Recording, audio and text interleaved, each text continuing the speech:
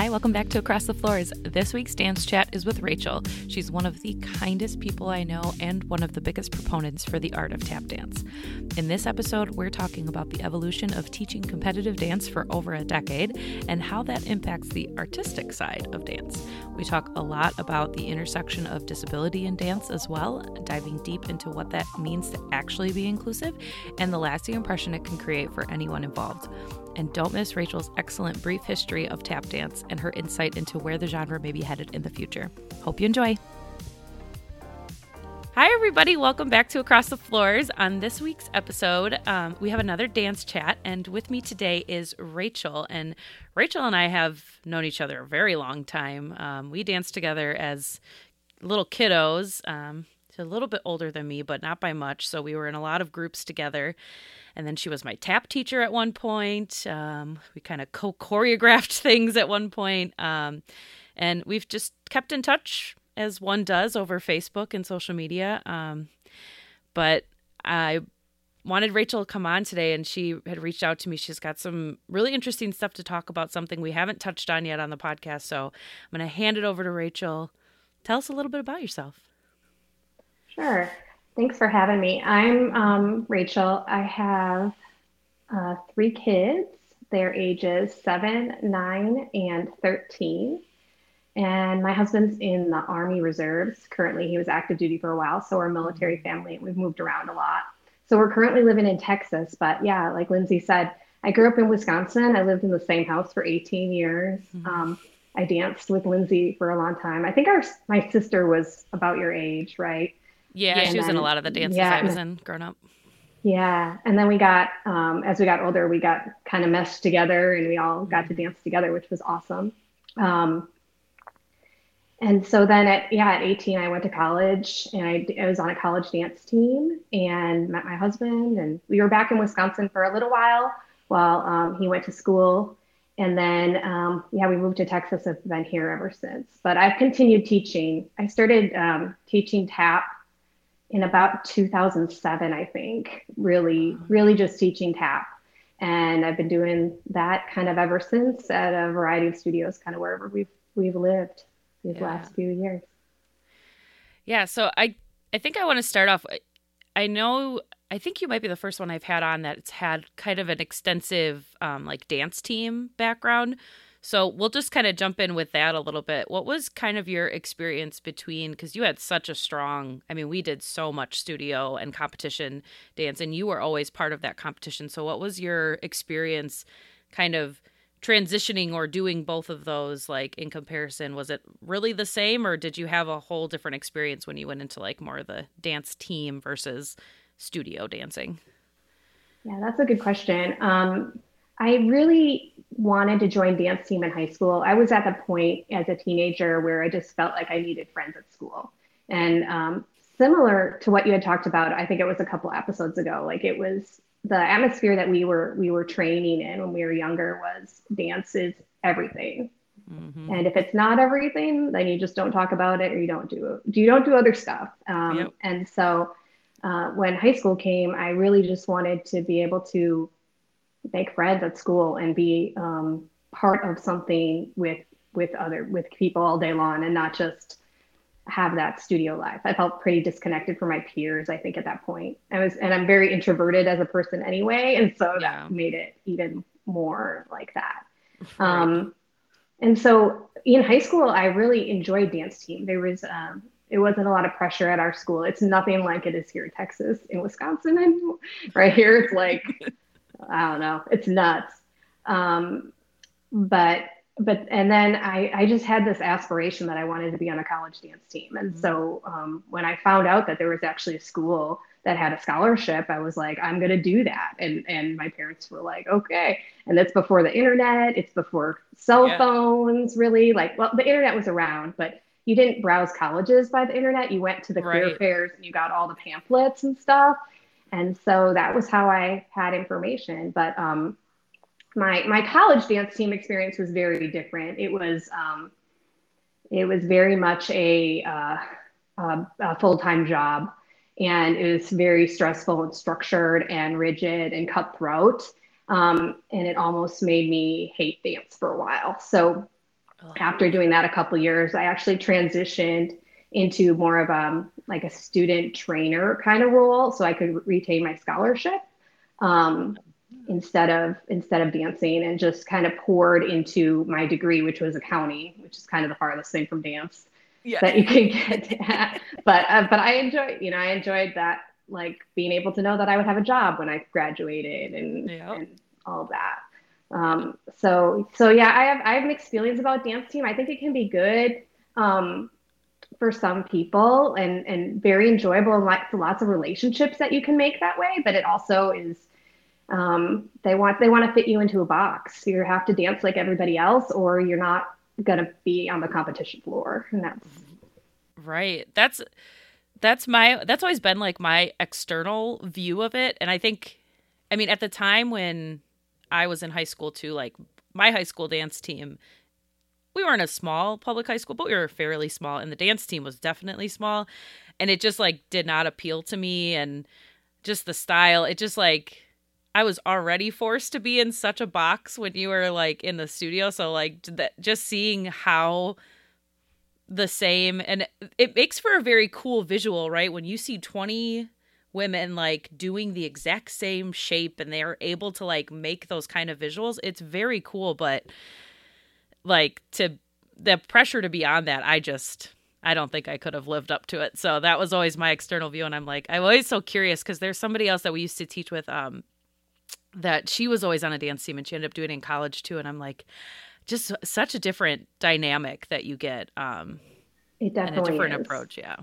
Yeah, it definitely is. And yeah, I can't say that I would choose that same path again, but Mhm. you live and you learn, and you find out things about yourself in during that college period, a lot like you've been talking about, Yeah. not just about who you are as a person, but about what you care about, and artistry. It mattered to me. Artistry mattered. It matters like it matters to you. And all of us that kind of Hmm. grew up this way, Yeah. and there's no artistry in dance team. It's very, like you're No. saying, it's very visual. But Yeah. it's Yeah. Which has its place. So I'm careful not to discount that, right? Because I don't think it's all bad, and there's nothing inherently bad about a lot of these things it's wonderful that we have all these different dances and avenues and ways for people to get involved with dance. But I agree. I think we just with who we had as a teacher growing up with working in Debbie's studio and everything, like there's just such a push for like, show me the beautiful part of this art. Like that's what I want to see. I want to see a story being told. Um, and I know you and I have kind of talked about that a little bit. So I want to go now, because you've been teaching for so long, and there's so much that's changed in this time, and you've been teaching throughout. How has that transition been over time? Like, have you felt these like big shifts as you've been going along, or has it been like all of a sudden you look back and you're like, whoa, it's all different?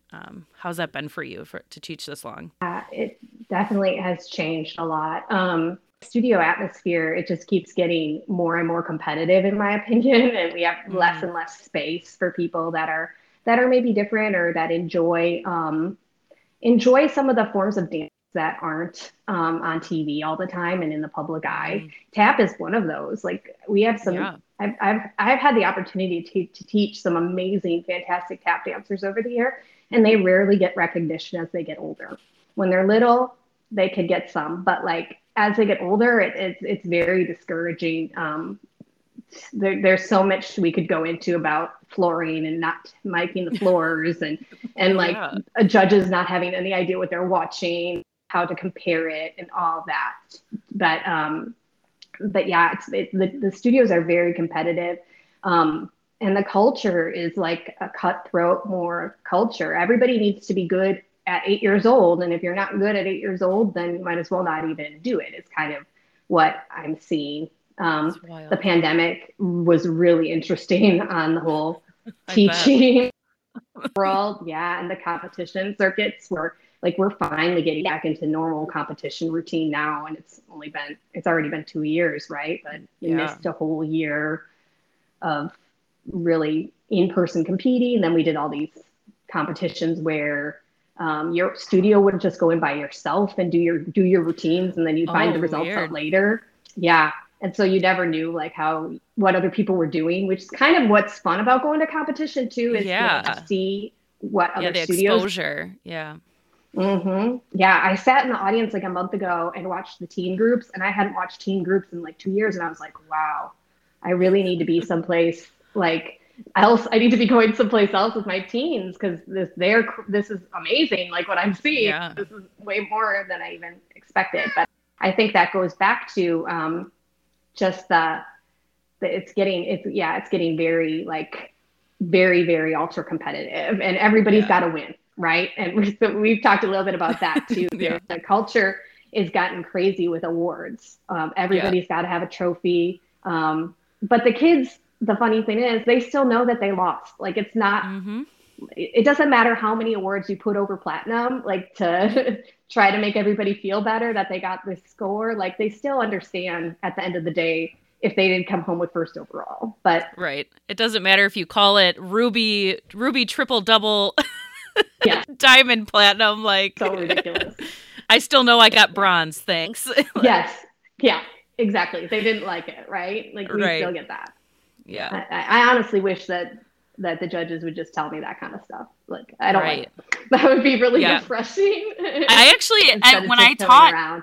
yeah, when I had, sometimes that can come off so harsh, but as the choreographer, like that's what I want to hear. Like I Yeah. didn't relate to that. Nope, that didn't do it for me. And you're like, okay, well, okay, am I missing the mark, or did you just not get tap, or did you just not get hip hop? Like, is it just the style you're just not into, or am I completely missing the mark as your choreographer here? So I agree. I appreciate that too. Sometimes it sucks to hear a little bit, but I mean, Yeah, you have to develop a little bit of a thick skin if you're going to take that risk, right? yeah, for sure. But yeah, I would rather them just tell me.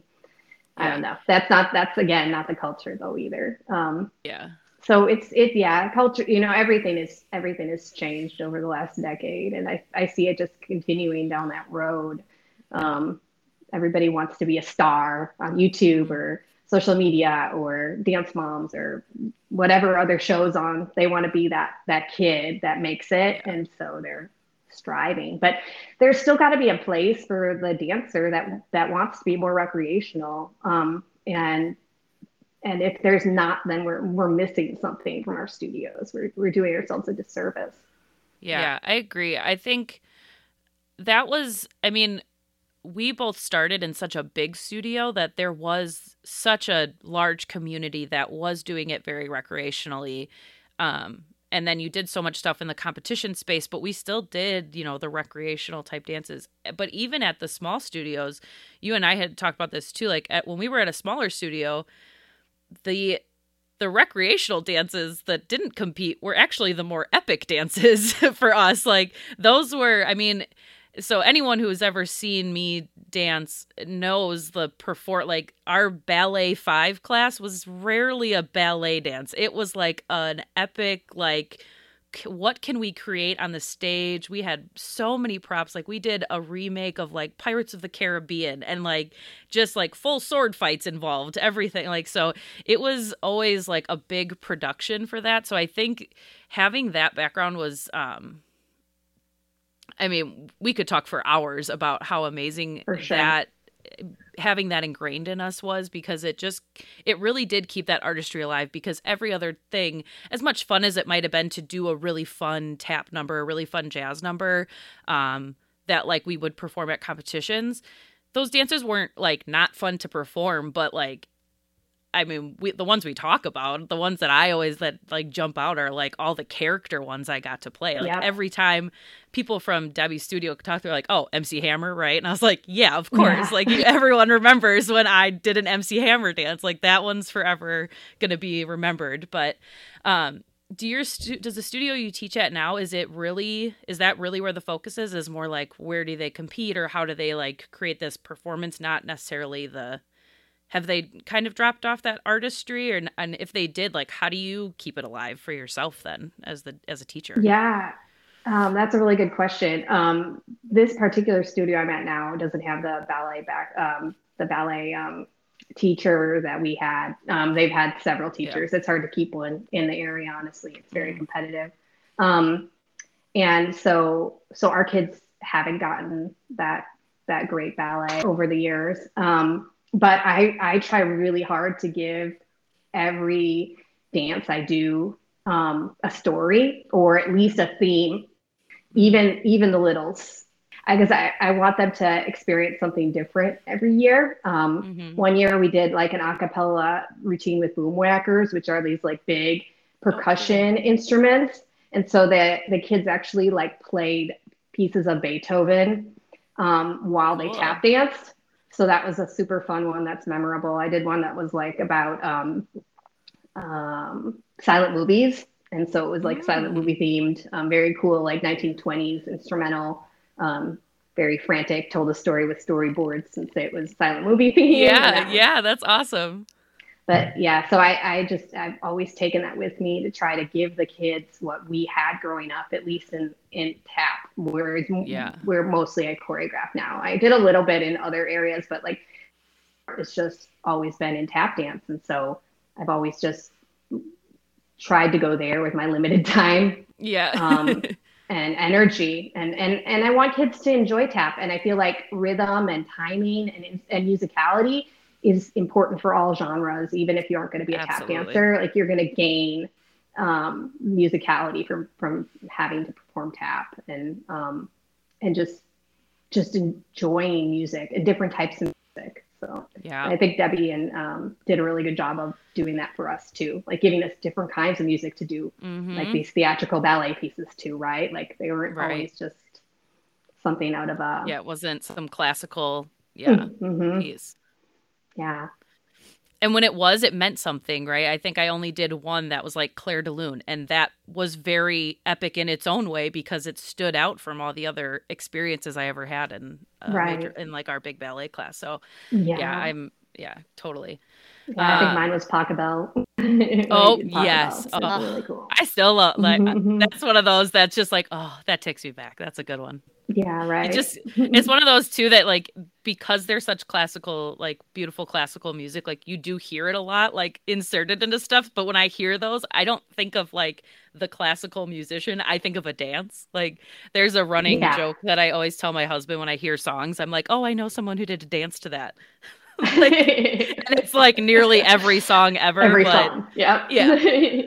And then I'll say, like, if he knows someone, I was like, you also know someone who did a dance to that. Like, it wasn't me, but it was someone else, like, so there's a running joke that we have that it's wonderful though, too. Cause I said, it actually does show me like, wow, I did hear all that different kind of music growing up. It went from disco to like classical music to funk music, like there was such a range. And it really didn't matter what the style was. That was, I think, such a cool thing. To grow up in that kind of space. I think I definitely took it for granted when you're 9 and 10 years old. You don't realize how much exposure you were getting to all that different stuff at that time. But yeah, we had amazing training for sure. Yeah. Which is wild to me that like you're expected to be so perfect at such a young age now. Cause I think of myself at 8 and I was like, I think I just had my first competition that year. Like, how could I have possibly been that good? Like, there's just no way. And like, a lot of that time, like I was only dancing up until that point, and I still was like, I was okay. I was okay enough to be on the competition team, but like, I couldn't do the middle splits ever. Like, I would never make it now if I were the same kind of dancer. I say that all the time. Yeah, there's no way. So maybe we all lucked out with the timing, I guess. Yeah, it's so true though. I don't, I'm just amazed sometimes at what kids are able to do now. But then I'm also like enjoyed that experience that we had to really enjoy dance when we were little and not be pushed to do a solo when you're 6 years old, which is also really what happens. Like that's a whole nother conversation about how there's barely any group dances at competition anymore, but there's like 1,000 solos. So wow, that would be this major shift that happened. That's crazy because I mean, no offense to all the kids doing solos out there, but that's really boring to watch. Absolutely. That is painful to watch at a competition, especially like, and competitions are already very long. Like having now, like when you're dancing in them, they're not long. Everything goes like lightning speed because you're trying to like get to your next dance and prepare for your next dance and all that. But if you're sitting in an audience at a competition, time goes so slow. And if you're only watching, and then you double up, and they always like group it by, well, they used to at least group it by like the type of dance too, like the style. So you watched like 30 lyricals in a row, and you're like, I can't listen to one more sad song. Give me something else, please. Yes. For a while, it was Adele. It was like every Adele track that you could think of was being played at competition.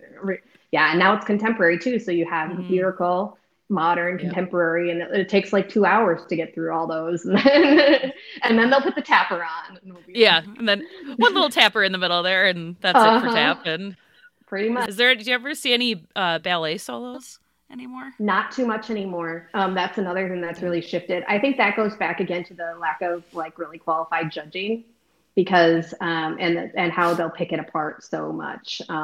I mean, we deal with that in the tap world as well. I'm sure hip hop deals with that a lot. It just, if the judges don't understand how to judge it, and then you can do it till you're blue in the face and be so good that, but not get anywhere. So I think that most ballet schools are doing their own competitions now, kind of like Youth Grand Prix is bigger, and there's more cities that are available to like do those kind of ballet only competitions.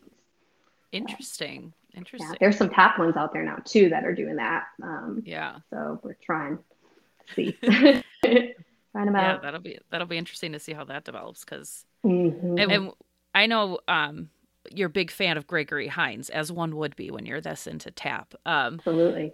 It's crazy that would be like how the evolution of this has gone now, especially when it came to like competition dance, because as I have talked about, and many of us have talked about now on this podcast that I've had on, like, there was such a ballet as the foundation of all dance. And you shared, like, without Gregory Hines, we probably wouldn't see a lot of tap if we were studio dancers. Like, what legacy do you see now, or this next step for tap? Do you see it still trying to, like, fit into the studio life, or do you see it trying to, like, break off again? Because that's where, it started outside of the studio world. Do you see it kind of evolving back outside of it, or do you think it's going to keep pushing to stay where it is? Yeah, that's a really interesting question. I know there's definitely a push for tap-only studios, and we have one in Dallas. We have traveling tap conventions. We have festivals everywhere now. We have youth ensembles in a lot of places. And that social media and the internet has made it easier to share those things and to share just tap dance in general. And I think that that's probably the coolest part of tap, is that people within the tap community share with each other. We don't say, hey, I got this move and it's my move and nobody else can ever do it, and you better not do, right? It's all about just sharing gifts. That's why we have tap jams, and why I think tap found its place in the studio is because Gregory Hines and Al Gilbert and the people of that era just poured into it and said, hey, this is part of our history, and we want to share it with you, and we're going to share it with you by what you're already doing. And so I could definitely see more of those kind of tap only studio things popping up in places, because the qualified instructors and the ability to do tap only shows where you can mic the stage or pick venues that are acoustically nice, because I hate watching tap with no sound. It drives me absolutely crazy. Right? It's terrible. It's like you gotta hear it and feel it at the same time you're watching it, right? It's like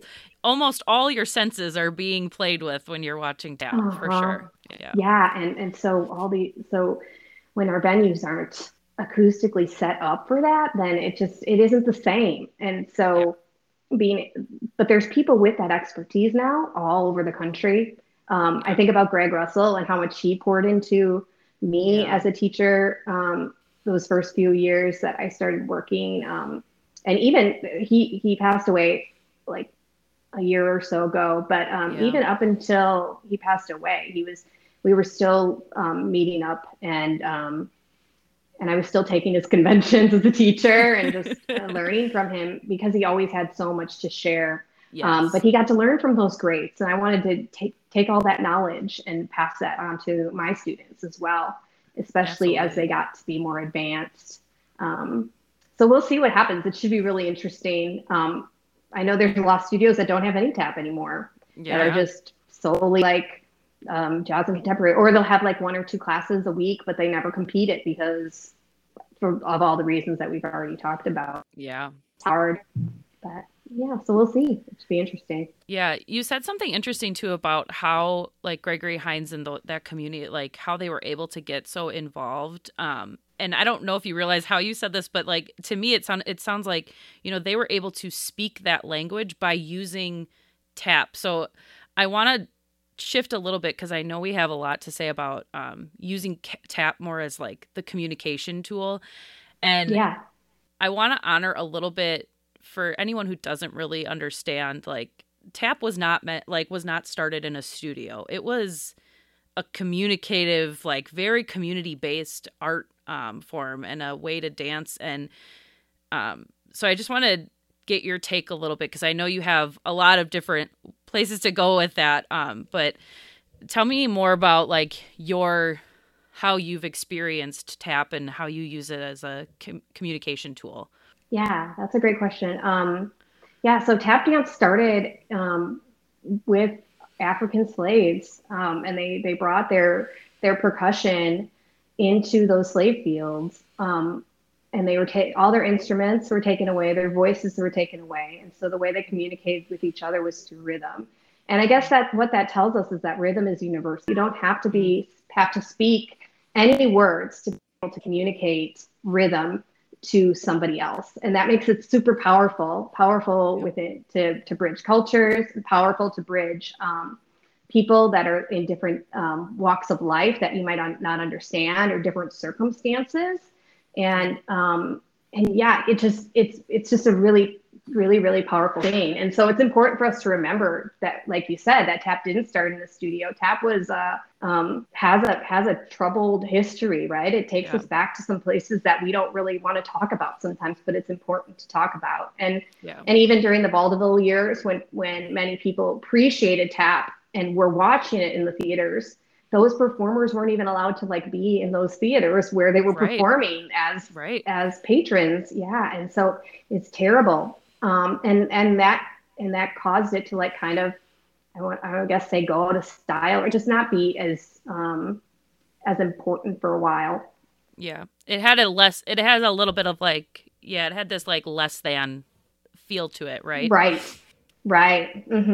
But there were ballet studios still going at that time. So Al Gilbert developed like this CDs. Well, they weren't CDs; they were records at the time, Yeah. where he would tell tap steps on the records, and Yeah. that's how you would learn tap. And it was like based on the bar, so it was easy to take it from a ballet class to a tap class because they were already used to the Right. to being at the bar, and so that's kind of how it kind of got brought back into the studio. And times when he lived, it made it, he made the biggest impact.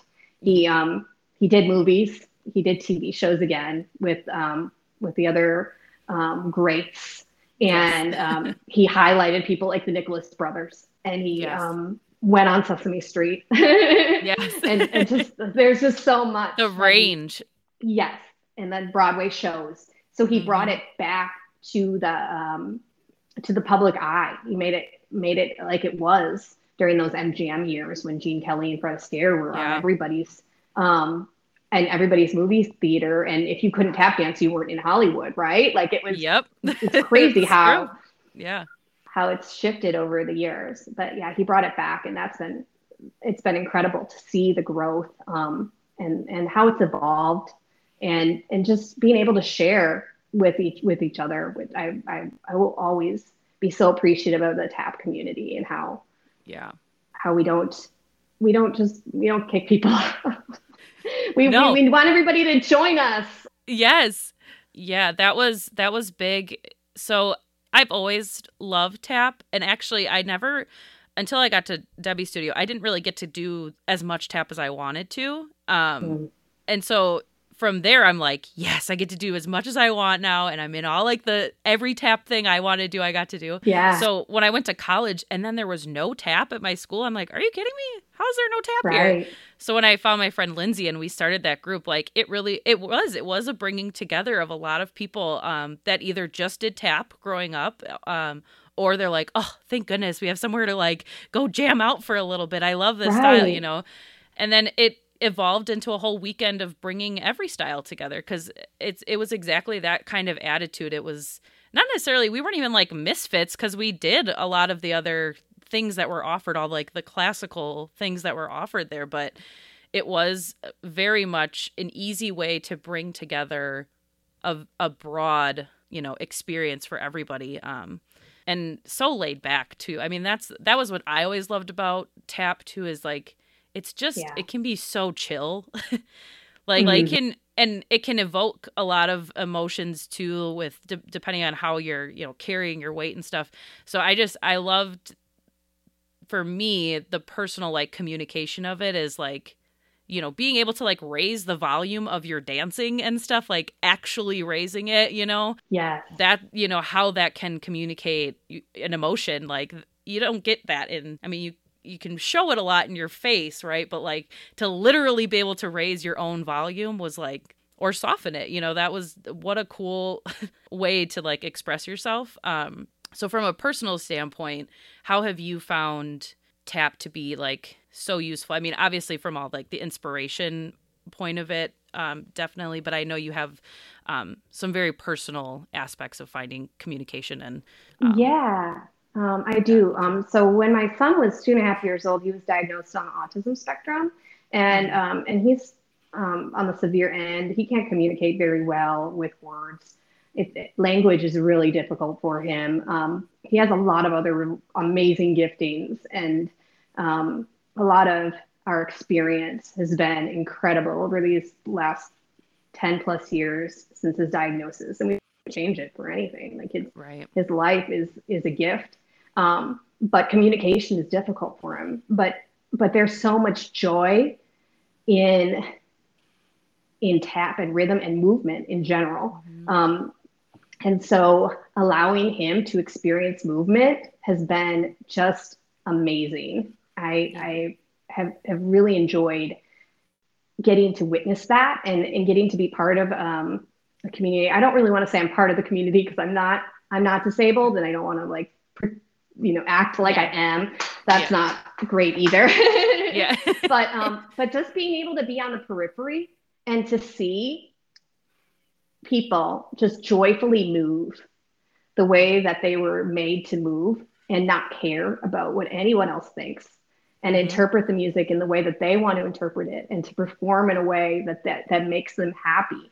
It takes all that competitiveness that we had talked about and throws it out the door. And it helps you to reframe where you are in life and what's really important, what matters, what do you care about, and what defines you. Do those trophies define you as a dancer, or like, are there other things that really are more important that should be the defining factors about who you are? And so, getting to experience what can happen when the community kind of intersects with the dance community has been really, really amazing for me. And what would you say? So I think last time we had kind of talked a little bit about that. There was like kind of a class that he participated in. Is that still the way in which he would participate at the studio level? Yeah, I mean, we've moved around quite a bit. So a couple of years ago, we lived in a different place, and they actually had a class for kids with disabilities that couldn't fit into other classes. They were also doing a really good job of integrating kids that could be integrated, which is amazing. And I would tell any dance teacher anywhere, like, go above and beyond to include the hard kid in those baby classes, because they need it. And they want to have typical experiences just like us. And I think pandemic has really highlighted that. We all lived in isolation for a long time. And quite honestly, that's what people with disabilities live their whole life. Right? Like you Yeah. know, and it's terrible because they want to have those typical experiences too, whether it would Right. be in sports or in the arts or in anything. And so if we can take a step back and try to work with kids that are maybe a little bit more challenging, that's not only that kid's life better, but Hmm. it's going to make your whole class better because Yes. it's that inclusion factor instead of like this, we have to all be perfect to be in this class kind of atmosphere, Right. right? Um, but yeah, he enjoyed this class so much. I signed him up just because I was helping with it, and I was like, Yeah. well, let's see, right? You're coming to the dance with me. But yeah, he's been going to the studio with me though since he was a baby. Like I carried him around to Oh, yeah. competitions when he was little. And then even when we moved to Texas, like I didn't have babysitters. This is also another issue. When you have Yeah. a disabled child, you don't have somebody that can watch your child. And so he just came with me everywhere. And so the studio is like his second home anyway. He finds his chair and he like sits and he watches it. And so That's he was awesome. used to doing that, but we went and we did a buddy who was also a male, which was amazing, Yeah. to have that experience too. And Yeah. and he just learned to move. And they did a recital, and then they did the Nutcracker. And Mm. my daughter actually got to be in the Nutcracker with him that year too, which was super special because they got That's to awesome. enjoy that sibling kind of like experience together. Yeah. And the funniest part was that he loved getting on the stage. So noises and bright lights and stuff, that would have freaked him out like crazy as a little kid. But as he got older, like those things weren't as big of a deal. And he found out that he really enjoyed that. He enjoyed the applause. He enjoyed the being That's on the awesome. stage part. And so the week after the performance, he asked me to go back to the stage. Like he didn't want to go back. He wanted to go back on the stage in the Give me costume the and do real it all thing. over again. Yes. And just like post Yeah. performance high where we're just like, get me back out there. It felt so good. Uh-huh. But it's just really cool, not only for just my son, but for the other kids in that class and the kids that worked with that class. They Yes. signed up to volunteer their time for 45 minutes on a Saturday, and they gained more than they gave. And I think Yep. that's the important message for our studios is that when we include people, we're going to get more than imagined. And it might be a little bit messy. And there's going to be challenges. But that's what makes it all worth it, right? Like Yeah. Absolutely. that's life. Yes. Life also is messy. Believe it or Yes. not. It is not as perfect as your little studio. Yeah, not as sanitized, right? Right. I think that's so important to really, really hit home with is I not necessarily took for granted, but I grew up with a sister that had disabilities. And I was always her buddy, like going through grade school. She's a couple years, like 2.5 years older than me. So we were always at like the same school for all through grade school to high school. And not that I took this for granted, but now as an adult, like it is just so easy for me to like, I have just such a perspective of like what that's like, and Hmm. as other people in my life, have somebody that comes into their life that it develops either has a disability or develops one or whatever it is. I don't have to have that learning curve, and it is Yeah. it is a big learning curve. And I was lucky enough in my situation that I was born into that. I knew nothing. I've never known not having that. So Right. I never had to know anything different. I only saw the world in this need for inclusion. Like I saw it through my sister's eyes or her inability to go do things with me or her like things she wasn't able to do with me or the ways in which we had to go around something so she could come do something with me or Yeah. whatever. I say that in such a broad way, but I mean, if you have a disability or you know someone with one, you know exactly what I'm saying when I say Hmm. that. But I think what I mean when I am saying all this is if you haven't been around people with disabilities, please get involved with them.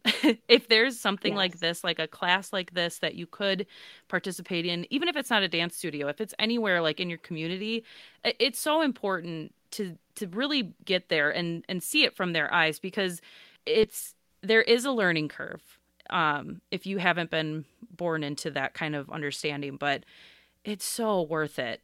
you just have such a different take on what's really going on in this world and what really matters. Like you've said, like it's necessary, and I think that's something that will take a lot of people out of this whole very competitive, very like hyper competitive viewpoint of dance. And just remember that we're all just bodies trying to move, right? Like Right. that's really, it doesn't matter in which way we're moving, but we're all just trying to move around somewhere on this earth. So just such a different appreciation.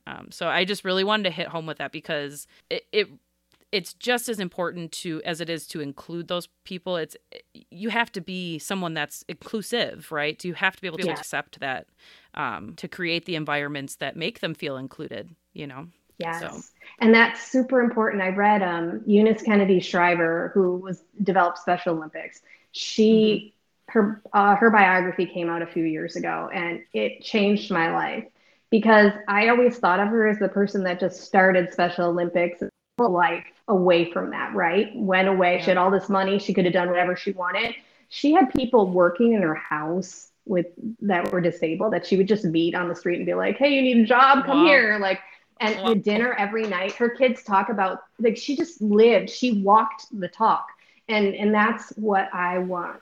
That's what our family wants to be. We want to be a family that understands that the table can always get bigger. We don't have to live in this scarcity mentality or this efficiency world. Like, we can build the bigger table and allow more voice in and more perspectives and give more people opportunities that are not usually getting them. And that's it will change your life if you can meet someone and just to see like how difficult it is for them just on a daily basis to do normal things that we take for granted. Yeah. And if you out there, anyone listening, if you think that you have, or maybe you don't know if somebody in your community has that kind of experience, and you're interested, ask around, ask parents, ask mom groups. I guarantee there is somebody. The disabilities, while a minority in population, are not actually that small. Like there's a big community out there, and they range, it ranges from all over the place. So, ask questions and be curious. I think that's the other thing too, because as you know, with your son, without him able to communicate, they have to go to someone like you as his mother to like, okay, well, what kind of stuff does he enjoy? Or what, like have those conversations. I think there's a little bit of lack of like that bravery from people from the outside of like, I don't want to step on your toes. I don't want to, or they're maybe not bravery, but like just timidness, I think, or being too careful. Like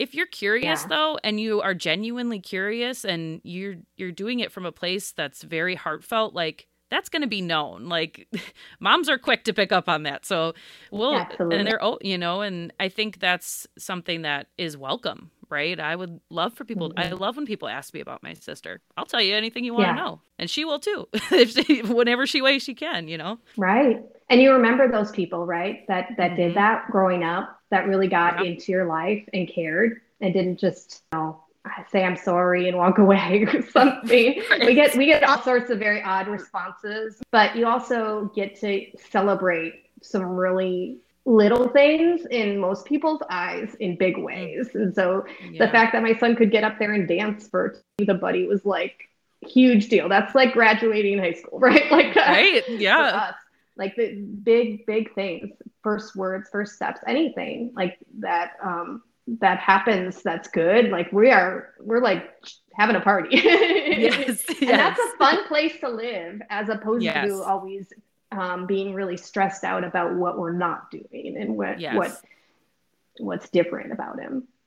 Yeah. What a beautiful place to be instead of like thinking of what you might have been lacking or what's different, in that way.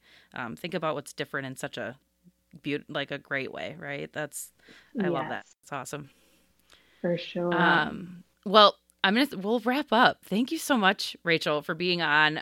This was such a lovely conversation. I'm so appreciative to you. You have such a great knowledge of the art form you love, which is tap. If no one's aware yet, they definitely should be by now. But I'm so glad that you want to be a part of this, because I knew that you'd bring such a special perspective to this. So thank you so much for being here tonight. Yeah, thank you for having me. I had fun. It was nice to talk to you and catch up again and I know. Reminisce about some stuff. I know. I'm catching up with everybody in my life all through a podcast. Right? That's amazing, though. That's so cool. I hope you enjoyed this episode of Across the Floors. If you're interested in coming on the podcast for a dance chat, fill out the form in the show notes or send me an email at dance@acrossthefloors.com. That's dance@acrossthefloors.com. It doesn't matter how much dance experience you have. All you need is a desire to talk about dance for a bit with me, of course. I'll see you guys next time. Bye.